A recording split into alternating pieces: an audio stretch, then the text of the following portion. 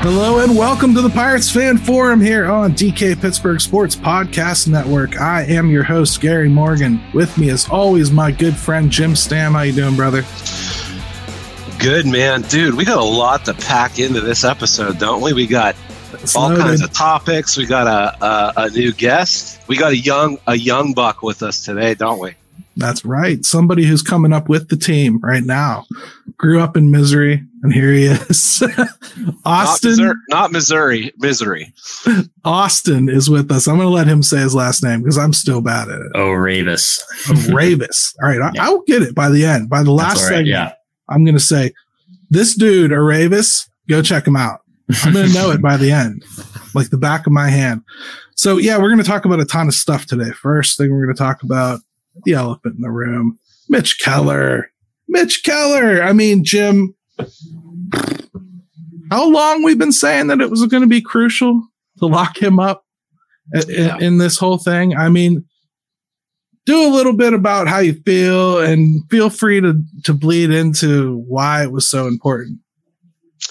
Yeah, I mean, look, I think everybody's been waiting for this for a while now.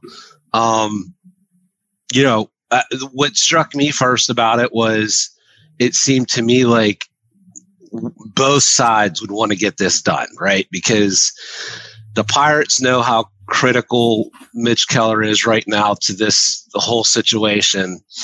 And I just kept thinking from Mitch Keller's side, every time you go out there, you are risking something bad to happen with your elbow, with your forearm, something in that regard. And so I just felt like, man, there's got to be some real middle ground. They should be able to meet here. I'm glad it got done before the season started. I think it gives that just a little bit of a boost to everybody, a shot in the arm, considering what came out, the day before, which was the exact opposite. So it's funny how that stuff works out. On a personal level, I'm super, super happy for Mitch Keller. By all accounts, he's like the best dude, good teammate. He's had the ups and downs. He's gotten ran over in this league, and a lot of guys don't make it back from that. So good for him, good for the Pirates, good for Pirates fans. I'm happy about it, man. Yeah, I agree, man. There's not a lot to hate. Austin, what do you think, man? Like, this is kind of starting to come together now. You probably are seeing this firsthand for the first time. They're starting to extend some guys and create the team that they're ultimately building for your generation. What do you think? Yeah, I'm pretty happy they got that done with Keller. I was a little worried if they didn't get something done with Keller that, it was in his hands this year to have a great year and put him outside of the Pirates price range. And right now he was just in the, the middle range. So, his performance last year was up and down. So that's why they were able to do this deal this year with him. If he would have pitched like he did from April to the All-Star break the entire year last year, I don't know. He might be worth more like $100 million this year. I don't know, but, I'm really glad to see it, 3 years in a row now, locking guys down with Hayes, then Reynolds, now Keller. So we'll see what happens going forward, but they've got that big three core down now, and I'm excited to see where it goes. Right. And we'll talk about the other extension candidates probably on another show, Jim, because I don't want to add more to this one, but it's good to get those three. And I think Austin hit on it there with Keller. The thing for me, it was too much of a risk to let this season go one way or another. If he had a mediocre season, I think you'd probably have a little consternation about whether he was a guy you want to extend at all, right? And if he was really, really good, I'm not sure that they would have gotten it done. I think you let a guy get that close to smelling free agency. I already think they were in the danger zone for this, by the way. You let a guy get that close to free agency, I think they probably traded on a little bit of goodwill that they built up by letting this guy have as many opportunities as he did.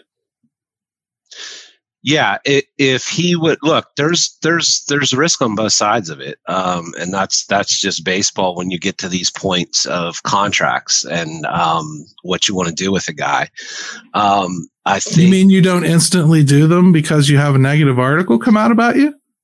Oh, like PR where you just, oh man, something bad came out. Let's whip together an $80 million contract. Bob sees an article and he slams his fist on the table and says, "Get it done." Gary, nobody would be ridiculous enough to think that, let alone put it out on Twitter, let alone get hammered by a family member because you thought it. That would just never happen. I mean, I would think if something like that happened, it would probably be AI generated because it's so out there. No way. Yeah. It's like the Onion stuff. But no. And look, on the flip side is, you think about it from Mitch Keller's perspective. I tend to think about it from the player side of things. Is he's 27. He's logged a lot of innings last year. He's going to be 28 soon. It would probably be the worst time of his career to have that kind of injury. Sure. A major arm injury. You're talking then he's he'd be Woodruff. He'd be Woodruff. Yeah. Right. So there's some financial security on his end of saying, okay, you know what, maybe I could get more, but I don't want to risk that either, because if I could be pushing 30, still trying to get a big contract, and that's if I get healthy and bounce back to the way I was. So. And Austin, you got the signing for 5 years, $77 million. I think it's really 4 years something, because they're kind of just tacking it on after this year. So they basically bought 1 year of arbitration, 3 years of free agency, right? Yep. So, I mean, all in all, the contract is pretty appropriate, I'd say, right? I mean, do you feel like they underpaid or overpaid? It felt like a really just good deal from both sides here, really. Yeah, I think it was good because, Mitch gets some security. I mean, like you were saying, this would be the worst time for an injury to happen. If he gets injured, you never know.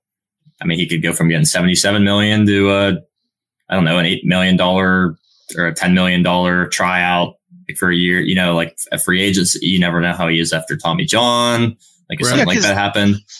Yeah, because the reality is, on the other side of it, if he goes out this year and just absolutely destroys it, and we don't know what's going to happen with him.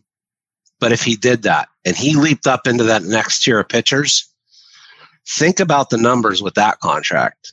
So I'd much rather be taking a risk on this side from the Pirates, saying, okay, if it doesn't work out, you know what? People have spent money in a lot worse ways, to, oh my God, he's looking for a $200 million contract because he looks like Garrett Cole now.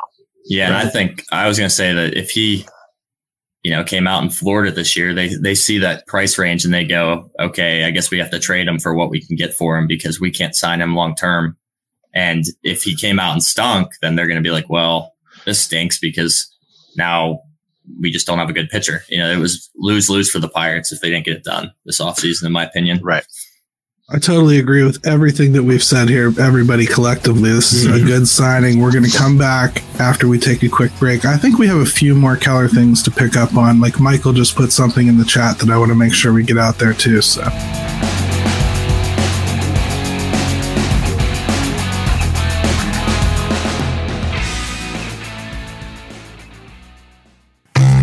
DK Pittsburgh Sports, we take pride in coverage that connects our city's fans to their favorite teams. Now, that connection's stronger than ever. Introducing our all-new state-of-the-art app. Find expert inside reporting and original podcasts. Check live box scores. Track the latest stats. Chat it up with our community of thousands of fans, all in one place. The new app from DK Pittsburgh Sports. Coverage that connects.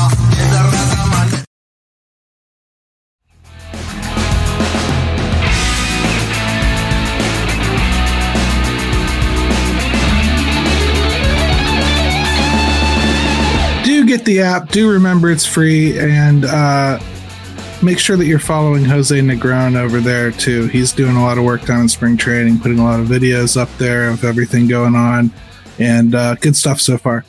So Michael from 412 Double Play Podcast, he says, highest AAV for any Pirate and biggest contract for a pitcher in franchise history. Very true.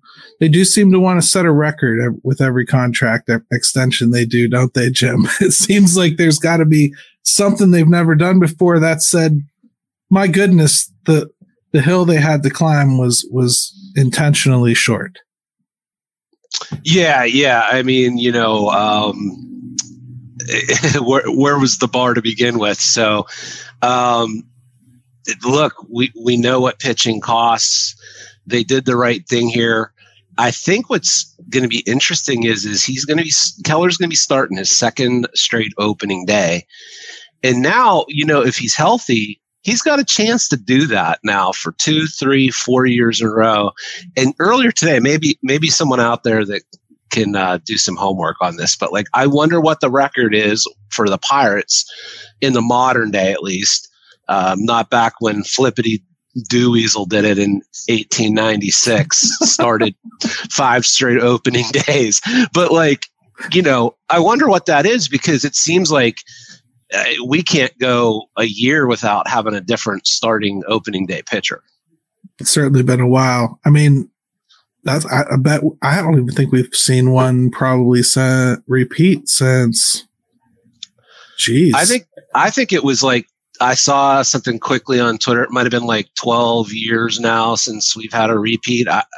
And maybe I'm wrong on that, but I think that's what I can't even think of who it would have been. Would it have been seems AJ? Like every year that someone's getting a first time as the opening day starter video or something out there. Yeah. It's good to have a little consistency there. Let's talk a little bit about the core that is taking shape, because that's really ultimately what this signing means, right? And Michael says it was Liriano from 14 to 16. That makes sense. There we go. Regardless, good job, Michael. Casey likes Flippity Dooweasel. That's fair. Hey, listen, go look at his stats, man. Impressive. So, anyways, let's talk a little bit about this core that's starting to come together, because that's really what these signings mean. Every single one of them has been a weird hurdle. Thing is, I don't even think we asked for Hayes. It just kind of happened. I personally wasn't ready to start calling for extensions for guys yet. It was just a pleasant surprise that they did at the time. Reynolds, on the other hand, we felt was a real pivot point for this team. If you're not going to keep him, then we aren't that close, right?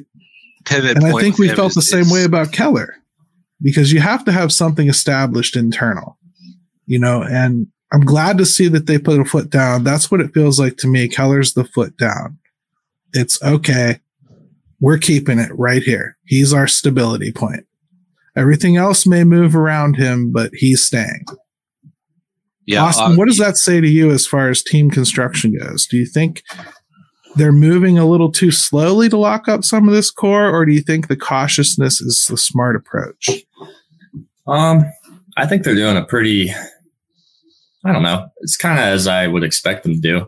I mean, with the Hayes signing, I remember catching me off guard when it first happened, because it was like, whoa, they're signing somebody. And the Reynolds signing was more caught off guard because of all the drama that led up to it with the agency. But this Keller signing, it kind of made sense. They've been talking about it. When I saw the notification pop up today, I wasn't really surprised, but I was pleased with it. And I think there would be more urgency this year to get an O'Neal Cruz signing done if he didn't get hurt last year. I mean, it all depends on how his season went last year. If he went out last year and crushed it, I think everybody would be pounding the table for it right now. But I think you're right. It's a little more cautious right now, because as much as everybody says he looks good, you really don't know. He could come out this year, and I don't want to say that, but he could be really bad this year. It's very possible, or he could be amazing. So I think that's more of a wait and see. I think too, this is a really interesting dynamic to baseball, and how teams hand out contracts, especially with maybe younger guys, is you look around the league now, and Hayes might even be a perfect example. Let's say he repeats what he did at the last half of last year and does that this year. Man, that is going to be a steal. Will he regret that a little bit? Look what the Braves do. Look what Acuna signed for. And my goodness, he must feel like he's playing for free at this point. And so the hidden caveat to all this is it really probably comes down to the player themselves, what they're comfortable with, and what makes them feel better. Do I bet on myself and I'm just going to let it ride, or do I want some of that financial security for whatever reason, and I'd like to get it now? And that's the balance that really comes down to the personality of each player, I would think. Douglas has a good point here too. Charrington's contract signings seem much more already proven than Huntington's. I don't know if I can 100% say that yet, because I don't think Hayes was all that proven yet when he signed his extension. I think he had proven that he was defensively capable. I think they thought at the very least he was always going to be a tremendous third baseman as far as like fielding the position, but I don't know that they could bank on that. Yeah, I don't know that they could have possibly known what the bat would be, and in many ways, I'm not 100% sure we know right now what the bat could be. So no. I don't know. I don't know about calling him proven. Reynolds, yeah, I'll give you Reynolds. Reynolds, he's been up and down, but I think he always falls within a pretty predictable range. He's going to be in there somewhere. And yeah, I think in many ways, what you're saying is probably true. I don't think that they would go after a Cruz right now unless he came to them like, hey, yeah. I'll do it for like real cheap. Because you just don't know, right? I mean, you don't know how that part of it plays out. Right. Cruz is somebody that, hey, if he has a great year, fantastic. I'm happy. But then I think he might want to pump the brakes. Like I keep seeing this too, like the initial thing right after Keller, because people are never happy. Immediately it's like, now we go back to the Bauer thing. Guys, you just got to give up the ghost on this, man. It ain't going to happen. In fact, that'll be the last time I talk about it on here, at least. I'm done. Like that's not going to happen. It just isn't. I also saw people saying immediately that we had to go ahead and up Bednar now. He's the next one that people want to come up with. And like Pitt Danny here says, who's the next big contract? David Bednar keeps coming up. I don't know, man. We talked about that a while ago. I don't know how I trust a closer as far as that goes to sign him for, as long as you would need to consider it to be an extension. You want to dump a couple years on the end, I can do it, but I wouldn't be giving him like 5-6 years or anything. In fact, I'd be pretty comfortable with the length they gave Keller. Just way less. What was the contract they gave, out of curiosity, the Vasquez contract a couple years ago? Because they extended him for a couple of years. Wasn't it 6 years, Jim? 5 or 6 years? I don't remember. I think it was. It just came off the books last year. So 5-year range. That ought to tell you something. It was probably longer than that. Somebody will tell us that too. I'm sorry I didn't prepare myself on he who shan't be named. Well, I'm just saying that was the last time they extended a closer. You're right. But other than that, it's just tough because when you've got an organization that chooses to dole out contracts very, very carefully, to put that into a closer. When we've just mentioned names like O'Neal Cruz or Jack Sawinski, I saw in the comments, things like that, those guys got to take precedence, man. Like they just have to, no matter how much you like David Bednar, he's a closer. Resident research wing here, 412 Double Play Podcast. 4 years, $22.5 million for he who shan't be named. Wow. So that was a pretty damn good deal, actually. I'm looking at that like, holy smokes. Damn, Neil. Good job. Yeah. For for a minute. Yeah, it is what it is, though. I think the core is starting to come together. I do think they have some options. I could see them maybe, let's say Henry has a good year behind the plate. I could see him being a guy that you start thinking about. I could see Cruz have a decent. I do think Cruz needs to have a decent year. I do. I would do it now. I just don't think he would. And after, some of the things that you've started to recently discover about how international players come to be signed and everything that happens to them on the way here and all the people that take bites of the apple on their way. I'm not even trying to talk any international player into signing something like destitute cheap, man. I don't want any more Tabatas, let the guy just get paid. I think I'd like to see one more year of him. If nothing else, I want to know that he's a shortstop or not. If he's not a shortstop, that's a different price tag. I'm sorry, it is. Well, I see. Pitt Danny also says Jack needs to have a 40 home run year. Well, Jack, I don't know how old you are, but the last time the Pirates had a 40 home run hitter was 1973. So, cool your jets, man. Like that they were really hasn't close happened a few years ago. Yeah, it's been close, but just so we're aware, I think if Jack hits anywhere close to 30, I think that you can feel pretty darn good about Jack Sawinski at that point. If Jack hits anywhere near 40, he too is going to be in this conversation for an extension. So the other thing I think that we've learned is this team in particular. It is extremely important to them that you are not just a good player, but you are a specific type of person. They have a type, and it is somebody that works their butt off and they quietly lead. And now I think that causes issues in that clubhouse because I don't think they have some vocal leadership. But they clearly paint it as the ideal. They have a lot of quiet leaders, and that's what they like. And maybe that's in the mold of Andrew McCutchen. But I still think they need a little bit of boisterousness. And that sounds to me like, according to Alex Stumpf, that's what Rowdy Tellez is providing in that room right now. So, hey, maybe there is a little bit of a benefit there that we weren't thinking of. Yeah, guys do need that. They do have a lot of similar types. Hayes, Keller, and Reynolds, man.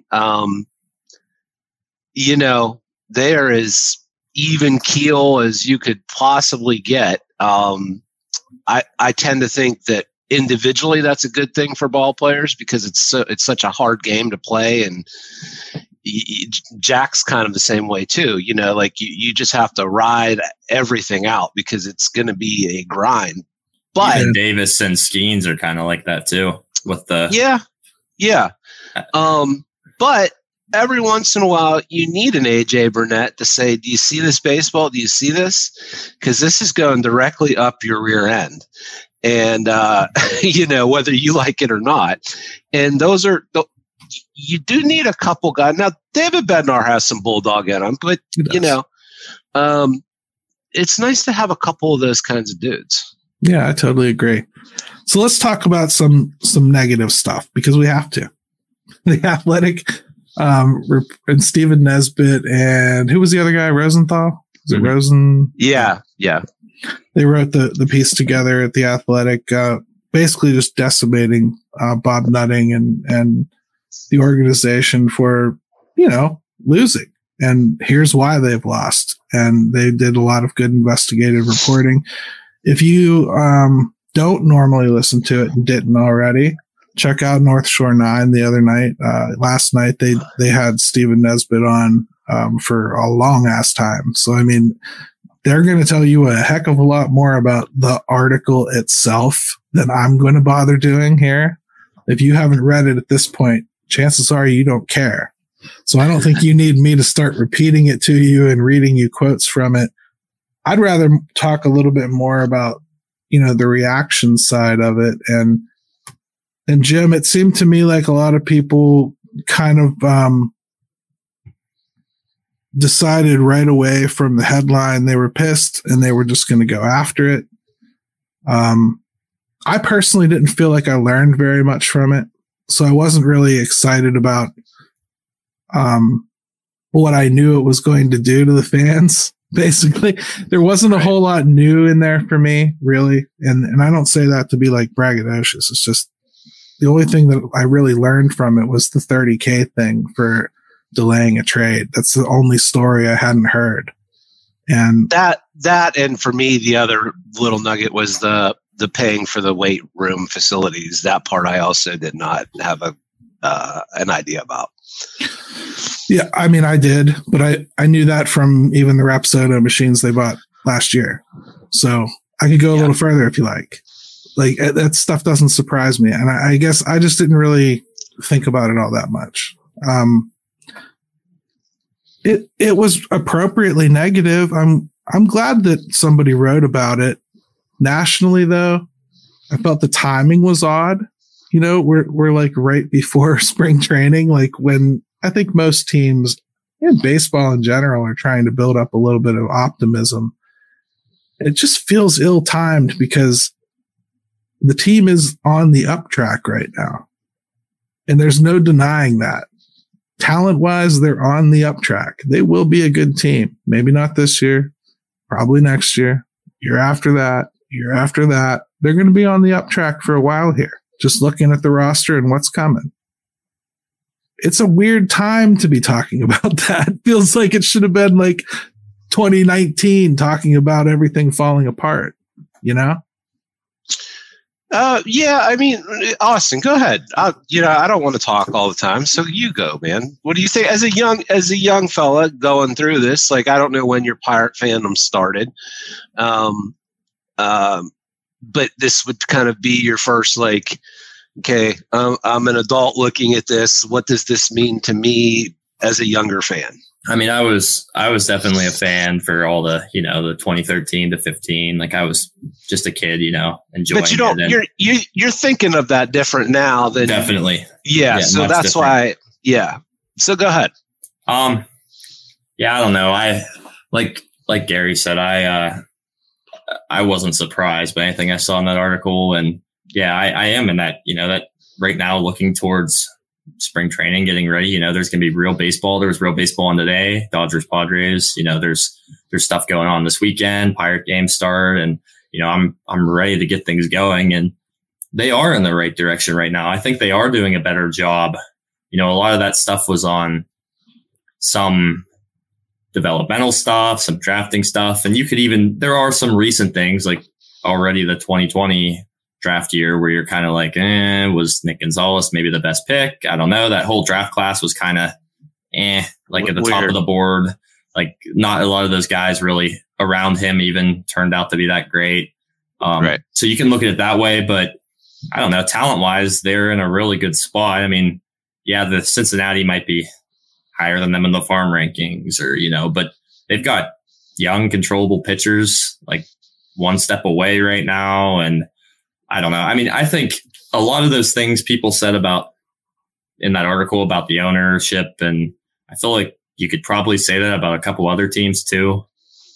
Probably a lot of other teams. Could, yeah. But it just, yeah, I agree. I feel like if you want to put out an article like that, put it out last November or something like that. It just, I don't know. I don't think they really needed it. And now it is giving people a reason to bash the Keller trade today, or the Keller extension, not trade.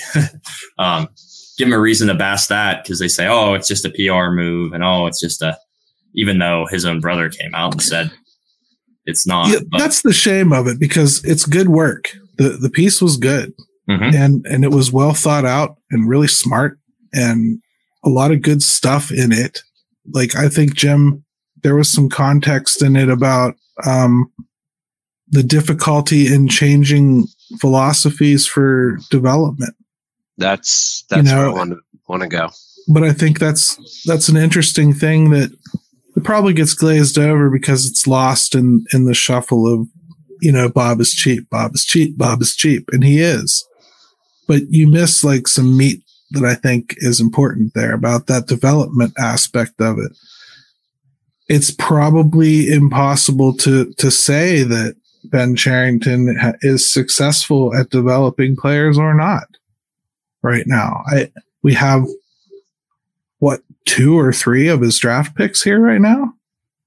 You got Carmen Majinski and Henry Davis and Nick Gonzalez, I guess you could count.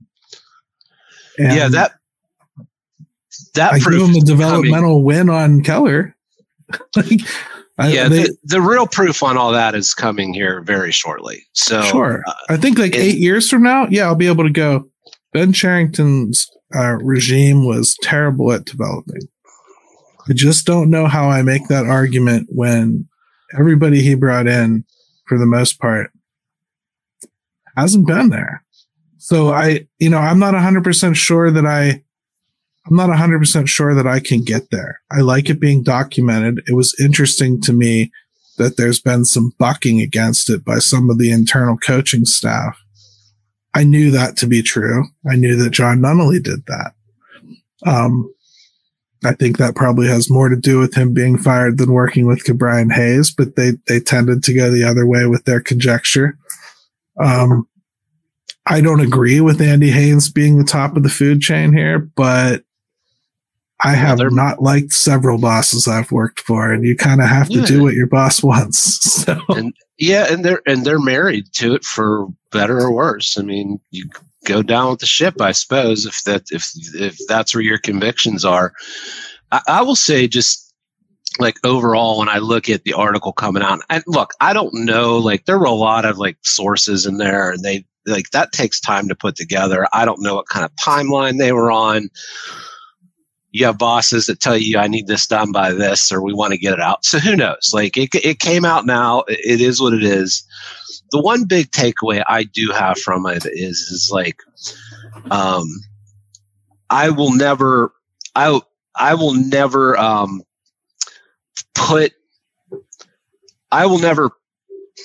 poo-poo somebody coming out and saying, hey, look, is somebody doing enough of what they should be doing? Are they going to continue doing that and shining a light on that? The flip side to that is it rips open scabs for fans. And there's a lot of Pirates PTSD that comes out when something like that does come out. I mean, for selfishly, I just don't like what it does to people that aren't here to be Pirates fans. They're here to torture Pirates fans. It just gives them bundles of burning twigs to throw at wooden houses. That's all. And I think that it was a well done piece that'll be misused mostly. Well, yeah, and it won't do anything. It won't do anything to change anything. The everybody has an agenda. It. Yeah, that's a big part of it. Is when I sat down and I read that, part of it brings up to me, which is, okay, get angry at Bob, but man, you should be angry at baseball too. This is what they allowed. This is what they give owners on a whim. I'm just going to shut it down for 5-10 years and do it this way. And, you got a third of the league taking that approach. There's no parameters in place. I mean, be mad at baseball. It's just funny timing. Like Austin, here we are. We said we're on the upswing, right? You get fans riled up about stuff that has happened as far back as 10 years ago, right? And it's still going on to a certain degree, or things aren't improving in a certain way. And I get that. It's all valid. But you're not going to be able to deny what's happening on the baseball field. And you're not going to talk fans into, now that they're getting better and watchable, taking out their anger from 4 years ago when they weren't. Now, that's why it's ineffective, because it's not going to do anything at this point. Fans aren't going to boycott something that's actively improving. They just aren't. Most of the comments from stuff yesterday I was seeing were, people that only come out when the Pirates stink. And they're the ones that are like, oh, this is why I don't watch this team, or this is why I haven't been here in 15 years, and, and all that kind of stuff. And most of the people that, have been rooting for them, have been sticking by their side, all that kind of stuff. We're just kind of like how we're saying, we know this stuff. It's nothing new. It doesn't change anything. we know this going in, we suffer through it, and we're going to keep rooting for them because they're, getting better. They're improving. They're younger. They're innovating a little bit better. Maybe, I don't know. They're more exciting to watch than they were last year, the year before. And you just have a feeling that trajectory is just going to keep, going up. And yeah. And what I've always said too is like, look, the people that say I'm out, right? I'm done. Like baseball, the whole thing is screwed up. Bob exploits it. I can't support them anymore. Fine. I totally get it. I walked away from baseball after the strike in the 90s because I was so upset with how things were done. It took me a little bit to come back to that. And I can respect that. But it's like, while they're doing that, they're also like commenting and needling about it and trying to get under the skin of fans that simply want to enjoy the game and want to follow the process. And they try to make it look like you're stupid because you do that. And to me, that's not the cool part. Hey, look, you want to walk away? Fine. Yep. I'll leave you alone, but don't get on here and if someone has to comment about the team and they didn't mention Bob Nutting, that now you're somehow going to drop some knowledge bomb on someone. You're not. I mean, I say this all the time, but when there is another playoff game at PNC Park, and there will be at some point, every single cheer is going to sound exactly the same. And the guy sitting right next to you, sucking down Miller Lite after Miller Lite, will be the same guy who was online telling you were a moron for believing 2 years ago. Mm-hmm. No, that's definitely and you true. won't know. And they won't know you. And now they might know me. I don't want them to, but they will. And then they'll just walk the other direction like somebody does when they see us at Pirates Fest, Jim. But,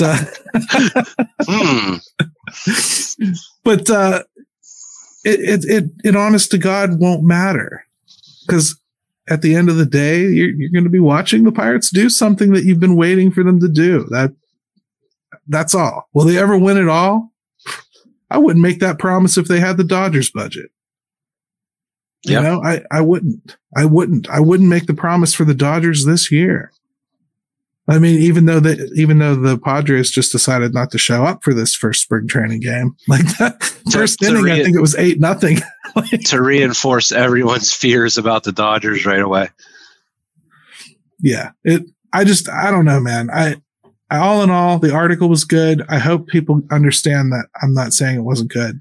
Thought the timing was a little strange. There's some good stuff in it. I think it's worth a read. Do so. You should read it for yourself too. You shouldn't listen to what other people tell you, unless it's Stephen Nesbitt telling you exactly what he wrote on North Shore 9. Have at it and listen to that if you enjoy the audiobook version. Right. But in all sincerity, it wasn't revolutionary to me. It wasn't anything that raised my eyebrows. I kind of moved on from it, almost sighed just knowing what I'm going to deal with because of it. That's all. Well, yeah. We think of it in a little different terms. I think, I will say it does remind me that not everybody is super plugged in as maybe we are. And hey, if there was something news to you in there and it upsets you, then you do have a right to be upset about it. Sure, you can be as upset as you like to be. I just ask again, what are you going to do about it? And I'll ask, what's baseball plan on doing about it? I hear all the time, like, well, don't go. They don't care. It won't matter. It won't change anything. That's a comment I saw was, and yet 30,000 people still show up opening day. And again, I'll say, are you going to choose now to not show up? Like when the team's actually kind of getting good? I don't think so. You won't. And if you do, people will come from afar to watch O'Neal Cruz for them. They won't have to be wearing black and gold. And if it were as simple as fans not showing up to get rid of an owner, it's nothing structured that way anymore. It's just not. It hasn't been structured that way. I mean, like unless an owner goes out and does something overtly stupid and criminal, and even then they can sometimes get away with it, Robert Kraft. Dan Snyder. Yeah, you do something, but fans aren't making that happen. The league is. The other owners are. The other owners don't want to deal with the stain that you are. But if you're just abusing the roles that they all voted for together, they don't care.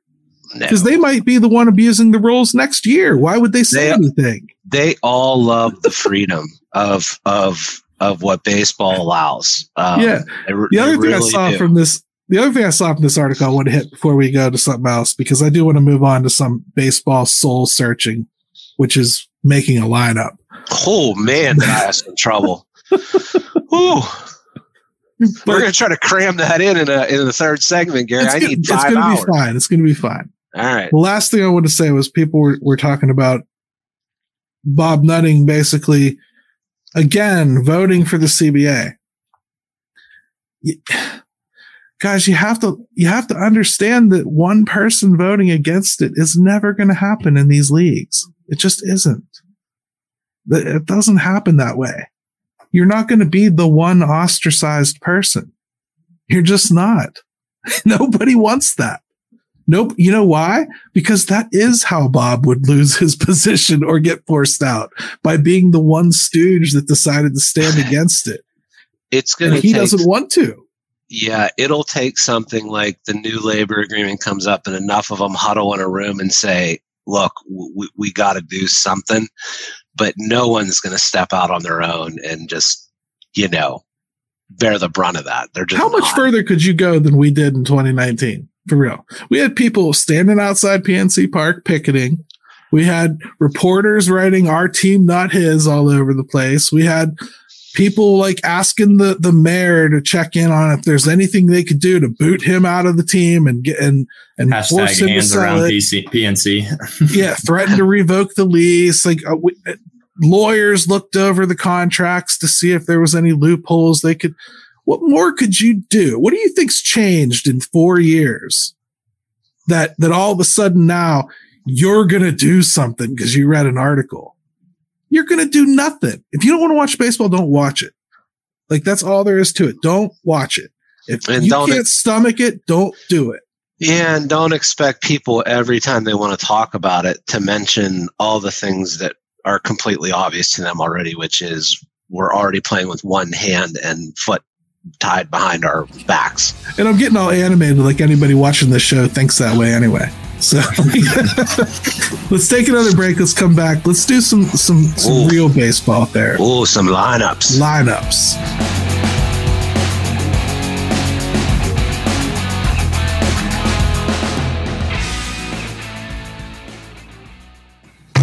At DK Pittsburgh Sports, we take pride in coverage that connects our city's fans to their favorite teams. Now, that connection's stronger than ever. Introducing our all-new state-of-the-art app. Find expert inside reporting and original podcasts. Check live box scores. Track the latest stats. Chat it up with our community of thousands of fans, all in one place. The new app from DK Pittsburgh Sports. Coverage that connects.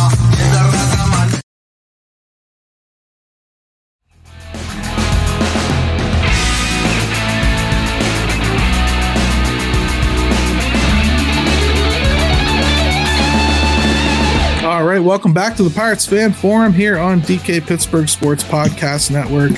Jim, Gary, and Austin with you, and we just got done talking about a really happy subject and a really down subject. Now we're going to talk about a fun subject, because what is more fun about being a fan than building a lineup, Jim? We could do it every single day and come up with a different mix every single day of what we want or think is the best thing. So let's approach it where we all kind of take a run through it. Okay.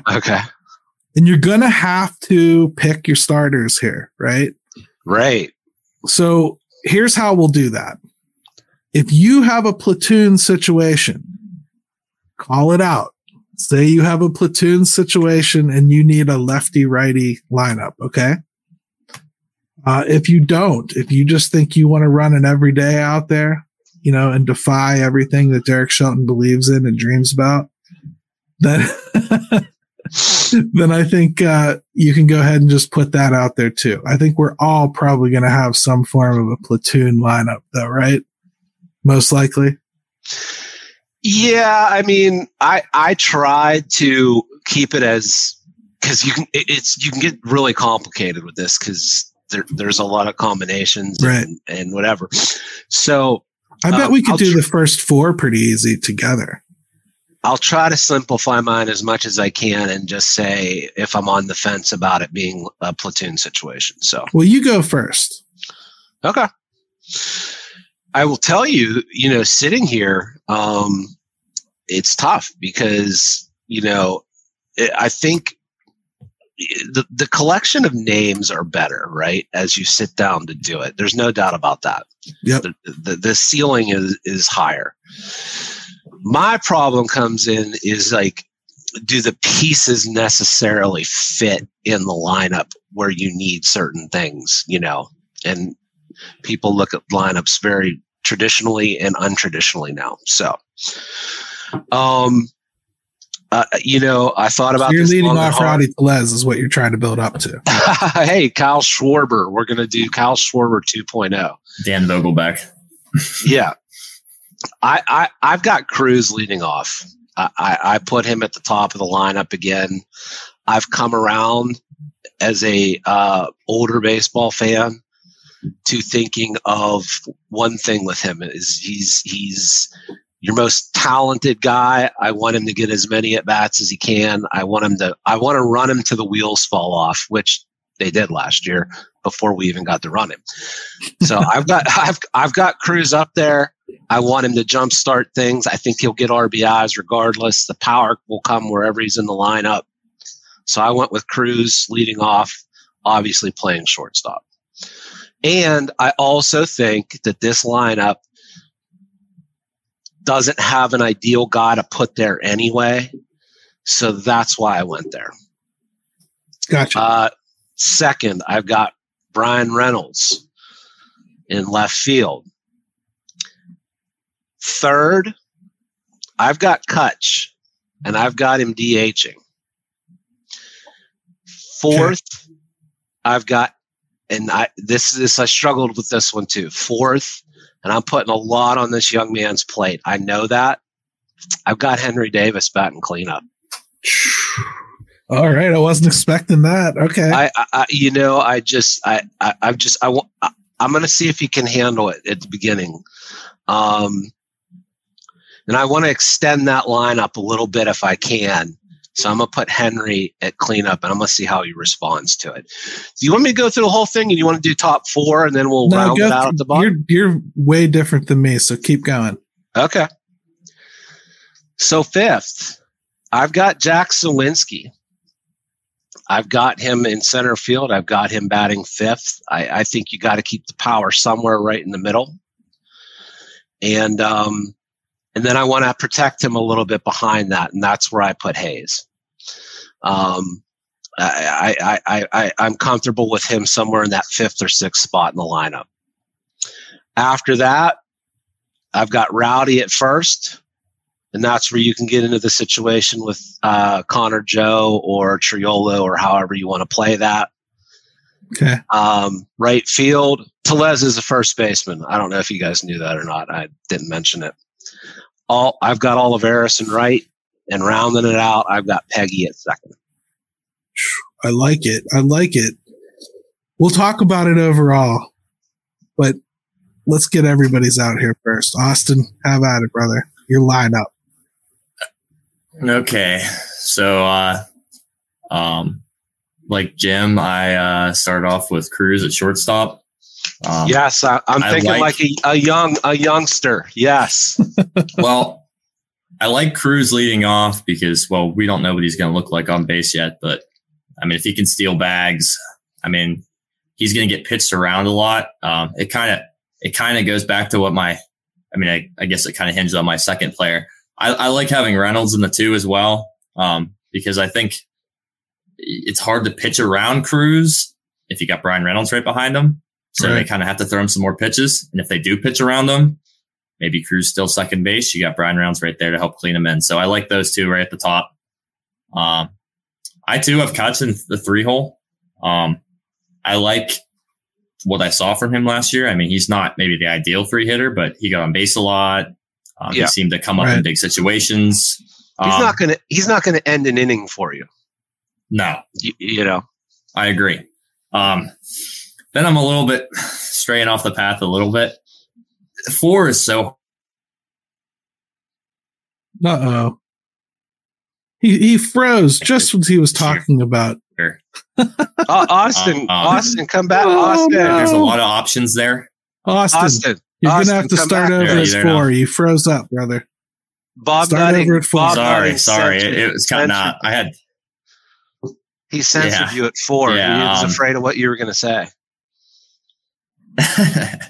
Yeah. So for 4, I was saying I think it's a little tough this year to decide for 4. There's a lot of different ways they could go with this. They could do Davis, like you said.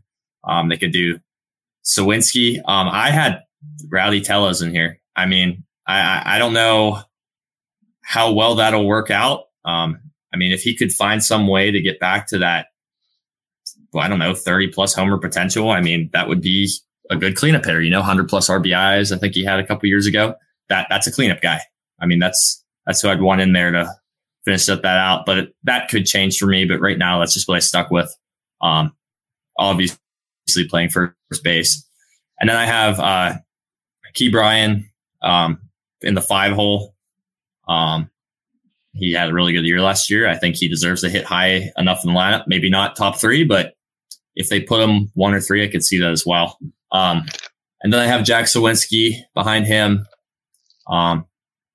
He's got enough pop that I think he should be high enough in the lineup. 7, I have Davis. Maybe need to see a little more of him before I move him up any higher, but I think he has the potential to move up as well in that lineup.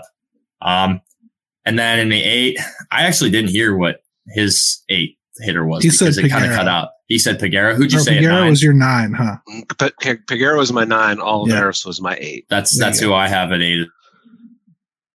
Okay. So I guess it's my turn to do a lineup then, huh? Platoon.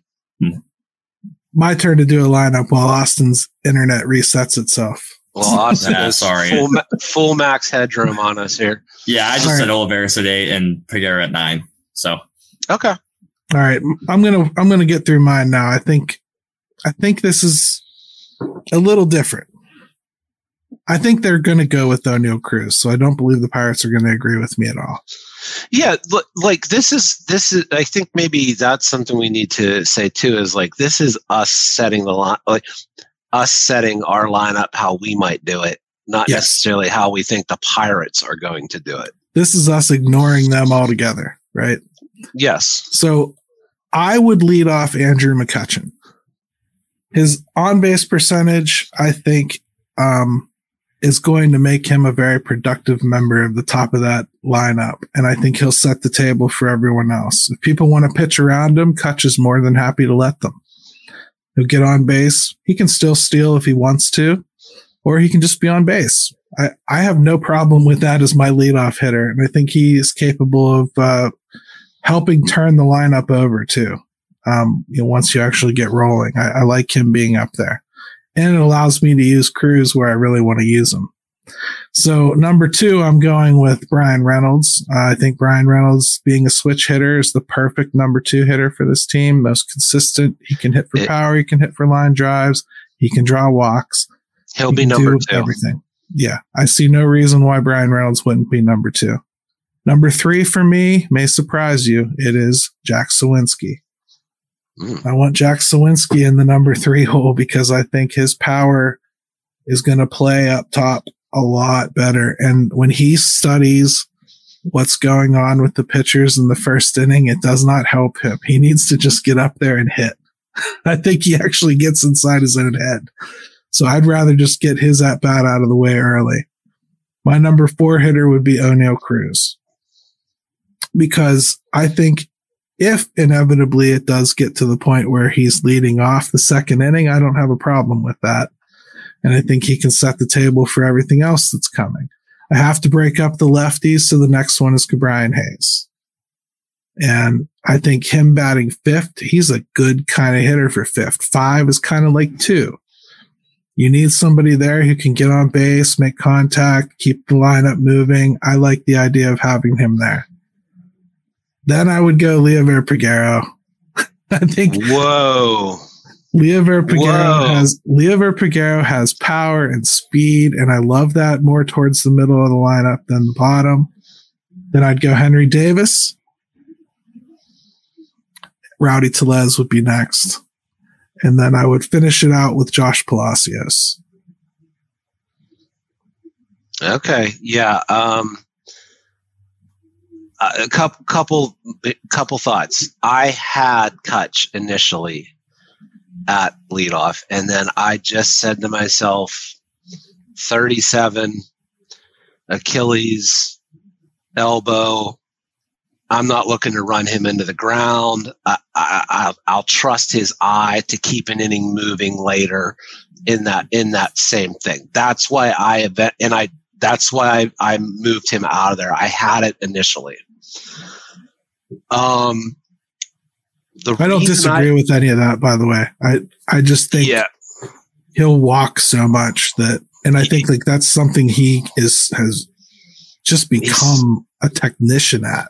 It feels like if I put him in leadoff and I told him I wanted him to draw 100 walks this year, he could. Yeah, I like that. I think too, though, if he's in the 3-hole, like if he draws a walk in the 3-hole, setting up for the cleanup. I mean, you got Cruz and Reynolds in front of him. You never know if they get on base. Like you might have a grand slam opportunity for your cleanup hitter. I mean, see, that was part of my thinking too. I'm kind of tired of the meat of the order wanting to draw walks. That's why I put Jack Sawinski and O'Neill Cruz and Ke'Bryan Hayes in there back to back to back. Where did you have? I want them to produce runs. Where did you have? You had Hayes at 5 and then Jack? No, you had. I have Jack at 3. Jack at 3. Jack at 3, Cruz at 4, Hayes at 5, and then I went Peguero 6. That's right. Okay, let me tell you why. Let me tell you what my thinking was. You were talking about Jack.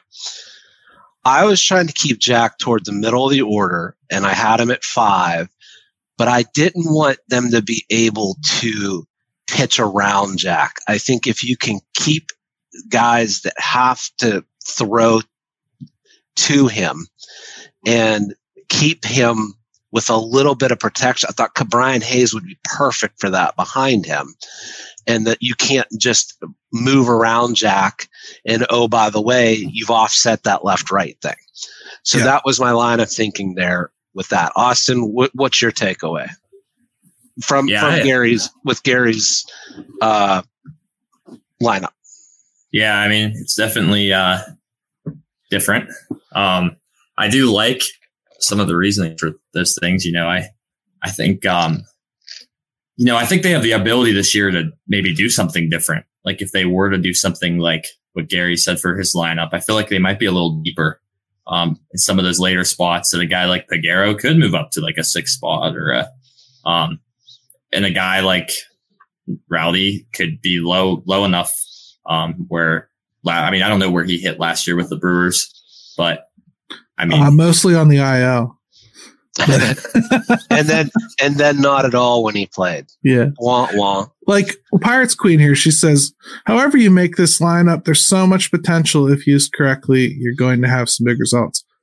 I think that's kind of what I learned. We had 3 distinct different lineups here without any talking about it beforehand. And we came up with 3 completely different lineups, and I'd be pretty happy to try all 3 of them out there. And I didn't even get into, like, Hayes is a decent leadoff option. Yeah, I had Hayes at leadoff originally. In my original, like, thinking of it, I think I had Hayes and then Cruz and Reynolds, and then I think I had Kutch in the 5-hole. But I think Kutch is valuable enough that he probably still should be top 3. But I mean, if they tried it, Hayes, Cruz, Reynolds, or like Hayes, or I had Hayes, Cruz, Reynolds. Oh, yikes. That'd be different. Hayes, Reynolds, Cruz, something mixed like that, with Kutch lower could be interesting as well. But I seriously think, like, our thoughts aside, I think they like O'Neill Cruz as the leadoff hitter. But I'm curious to see if they'll do it against lefties this year or not. If they will think of a Hayes or Kutch at the top against the left-handed pitcher, if they'll run Cruz out there all year. Right. And And that's the thing too. Like, I really did try in my lineup to keep that lefty righty stuff going on, because I do think it's pretty crucial now with the way you have to use relievers. And so, you got the Cruz being his situation. Reynolds can switch. Then you've got two righties. Then you've got in Cutchin Davis. Then you're back to Jack as a lefty. Then you're back to Hayes as a righty. Then you're back to Tellez. And I was trying to really be mindful of guys that maybe on base percentages are not really where you want them to be if they're going to be in crucial spots. And that's why I had Peguero down low. And that's even why I bumped Hayes down just a touch, because I felt like he's a good enough hitter that I still think he can thrive in a good spot, but he doesn't have to be the guy to try to get on all the time. I would say, like most lineups in the league, despite popular belief, they're pretty living organisms. Like, they tend to change a decent amount. The Atlanta Braves are really the only example that doesn't. They tend to stick with their starters. They leave them in their spots. They don't really mess with them much. They swap out a catcher every once in a while. I guess when you're awesome, you can do that. Well, awesome, but also thinking differently, because they're bucking not just a baseball trend, a sports trend. They are the one team that is out there saying, no, F all that rest. We're going to pay for these guys, and we're going to kill them if we have to. Right? They had 4 guys last year who played 162, I think. Yep. And it's definitely a trend that they are the only ones doing. And so they're either smarter than everyone else, or it's the reason that they're dying in the playoffs. You know what I mean? Yeah. So it's really, really difficult to say whether it's smart or not. They certainly have the talent to win, but at some point, someone's going to start asking why they're not getting through the playoffs then. And then you have to look at, well, what are they doing differently?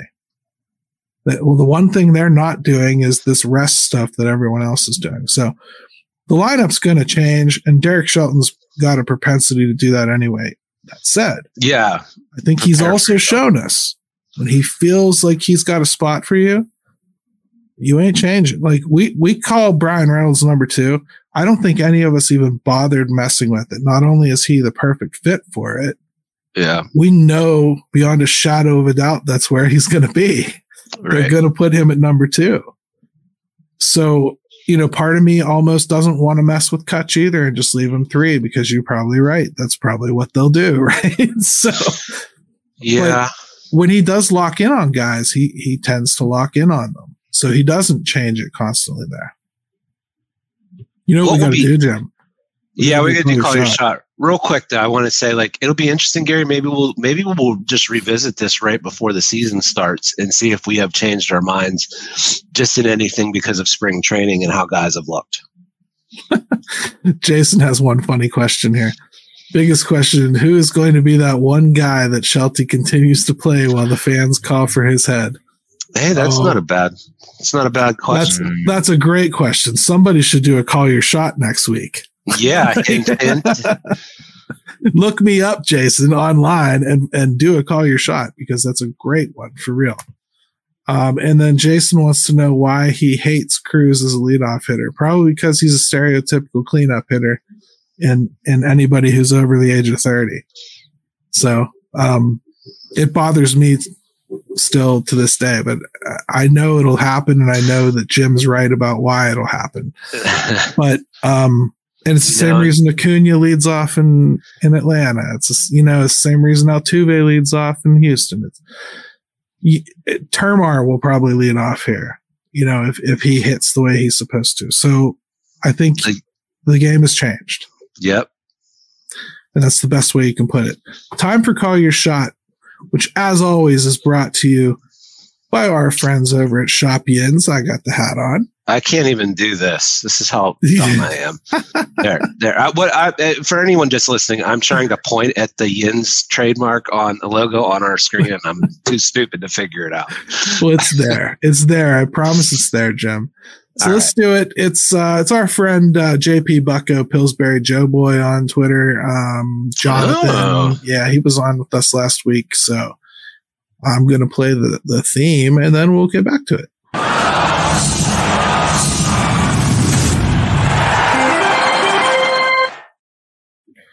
All right. So JP Bucko, Pillsbury Joe Boy says, is Triolo more valuable as a utility guy than an everyday second baseman if the position race there is close this spring? It's a great question, Jim. It's something that we've talked about as far as like Triolo making the team. I think his value is in his ability to play all kinds of different positions as well as the stick. And I could see him potentially like step up and earn a starting gig over time. But this year, yeah, the value is in the utility. Got to have somebody to back up third base. He's the dude. I think you got to have somebody to back up first base and second base. He's the dude. I think he's going to kind of surprise you, and they're going to end up sticking him in the outfield once or twice this year too. He can play out there, and I think we'll see them explore that a little bit this year. But yeah, to me, I don't see a starting role for him this year.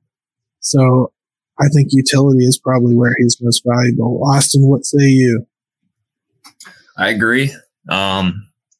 I think he's best fit to play multiple positions. That they're going to give Hayes days off. Hayes isn't going to play 160 games. He might not even play 150, with his injury history over there, and they want to keep him fresh. And so you're going to need a guy behind him. And I mean, it does depend on that battle at second base. I mean, yeah, if it's close over there and you got some guys that are really standing out, then Triolo's probably not going to win the job there. So you need a guy to back up over there and a guy to back up first. But I think he's good enough that if he proves himself in spring this year, he could find himself in the lineup every day, just probably not the same position every day. He might be a third today and then tomorrow at second, but kind of stay steady, in the lineup.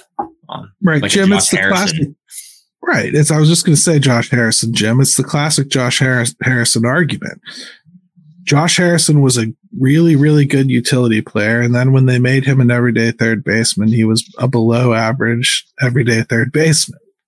Right? Yeah. So is that what you're doing to Jared Triolo if you make him an everyday anything? Is he better off bouncing around, filling in spots? Some guys are. Some guys are made for that. Yeah, I mean, you're talking about value, right? So value to teams may measure that differently than like, can you just play one spot and do it decently? I also to try to stay true to form to the question, and Austin mentioned this, which was in that question, they mentioned if the competition is close. Well, Yeah. if it's close, then Jared Triolo is not my guy. He's got a bigger role than that. And he will serve the team better than that. He would have to just absolutely rip it away from someone. Otherwise, I think he's going to have to play his way into that role and prove that they flat out just can't keep him off the field in one way, shape, or form. It's probably the best way to look at it. And there's one more topic going on in our chat here that I want to bring up before we get out of here today. Pirates Queen's talking about it. I guess her husband Scrivener there, he screamed out about JVM. Who's the next JVM? She doesn't think any player starts out looking as the next scapegoat. She's right. Unless they do. And I think like somebody like Yasmani Grandal could wind up being the guy that people get upset that they play. I think that's probably a good one. Rowdy Tellez has that capability, correct? Joshua Palacios, somebody that perhaps they've held on to a year longer than they should have, and we'll find that out quickly. There's ways that there's always going to be somebody that's JVM, is the point. There will always be a last guy on your roster. Yes, you can throw whatever you want, Jim. Let me throw out a name here that I will tell you that it crossed my mind today. I hope it never happens because Pirate fans, you got to understand. Look, we signed Mitch Keller to this deal today. If you are expecting just because we finally paid someone $15 million to go out there and turn into Max Scherzer, and when he doesn't, you're going to boo the piss out of him because his ERA is around 4. I really hope we don't get to that point where if Mitch Keller's the same guy as he was last year, it's still a good signing. I don't want people expecting, oh my goodness, he's making the money now. No, No, he's not. He still is who he is. Let him be. Well, very technically speaking, if that's the way they look at it, he's not making the money until next year, really. Well, yeah, but they won't see. You know what I'm saying? Like, I can just see, my goodness, let's just get educated about some things before you act like an idiot. That's all. But there will always be somebody on the roster that everyone wants to get rid of, and everyone thinks is the bane of everyone's existence. And I'd be a little afraid if we get an injury or something that the scapegoats could become like Alika Williams. If they end up calling up Billy McKinney or Jake Lamb to the roster or something like that, that's when I'd get a little bit like, okay, that might be the guy. Because I have a dark horse last year. I have a dark horse. Expect him to come up, but I have a dark horse because he came in harder than Ron Jeremy, Chase Anderson. That dude acted like such an idiot in the locker room. I've never heard somebody talk like that in their first interview.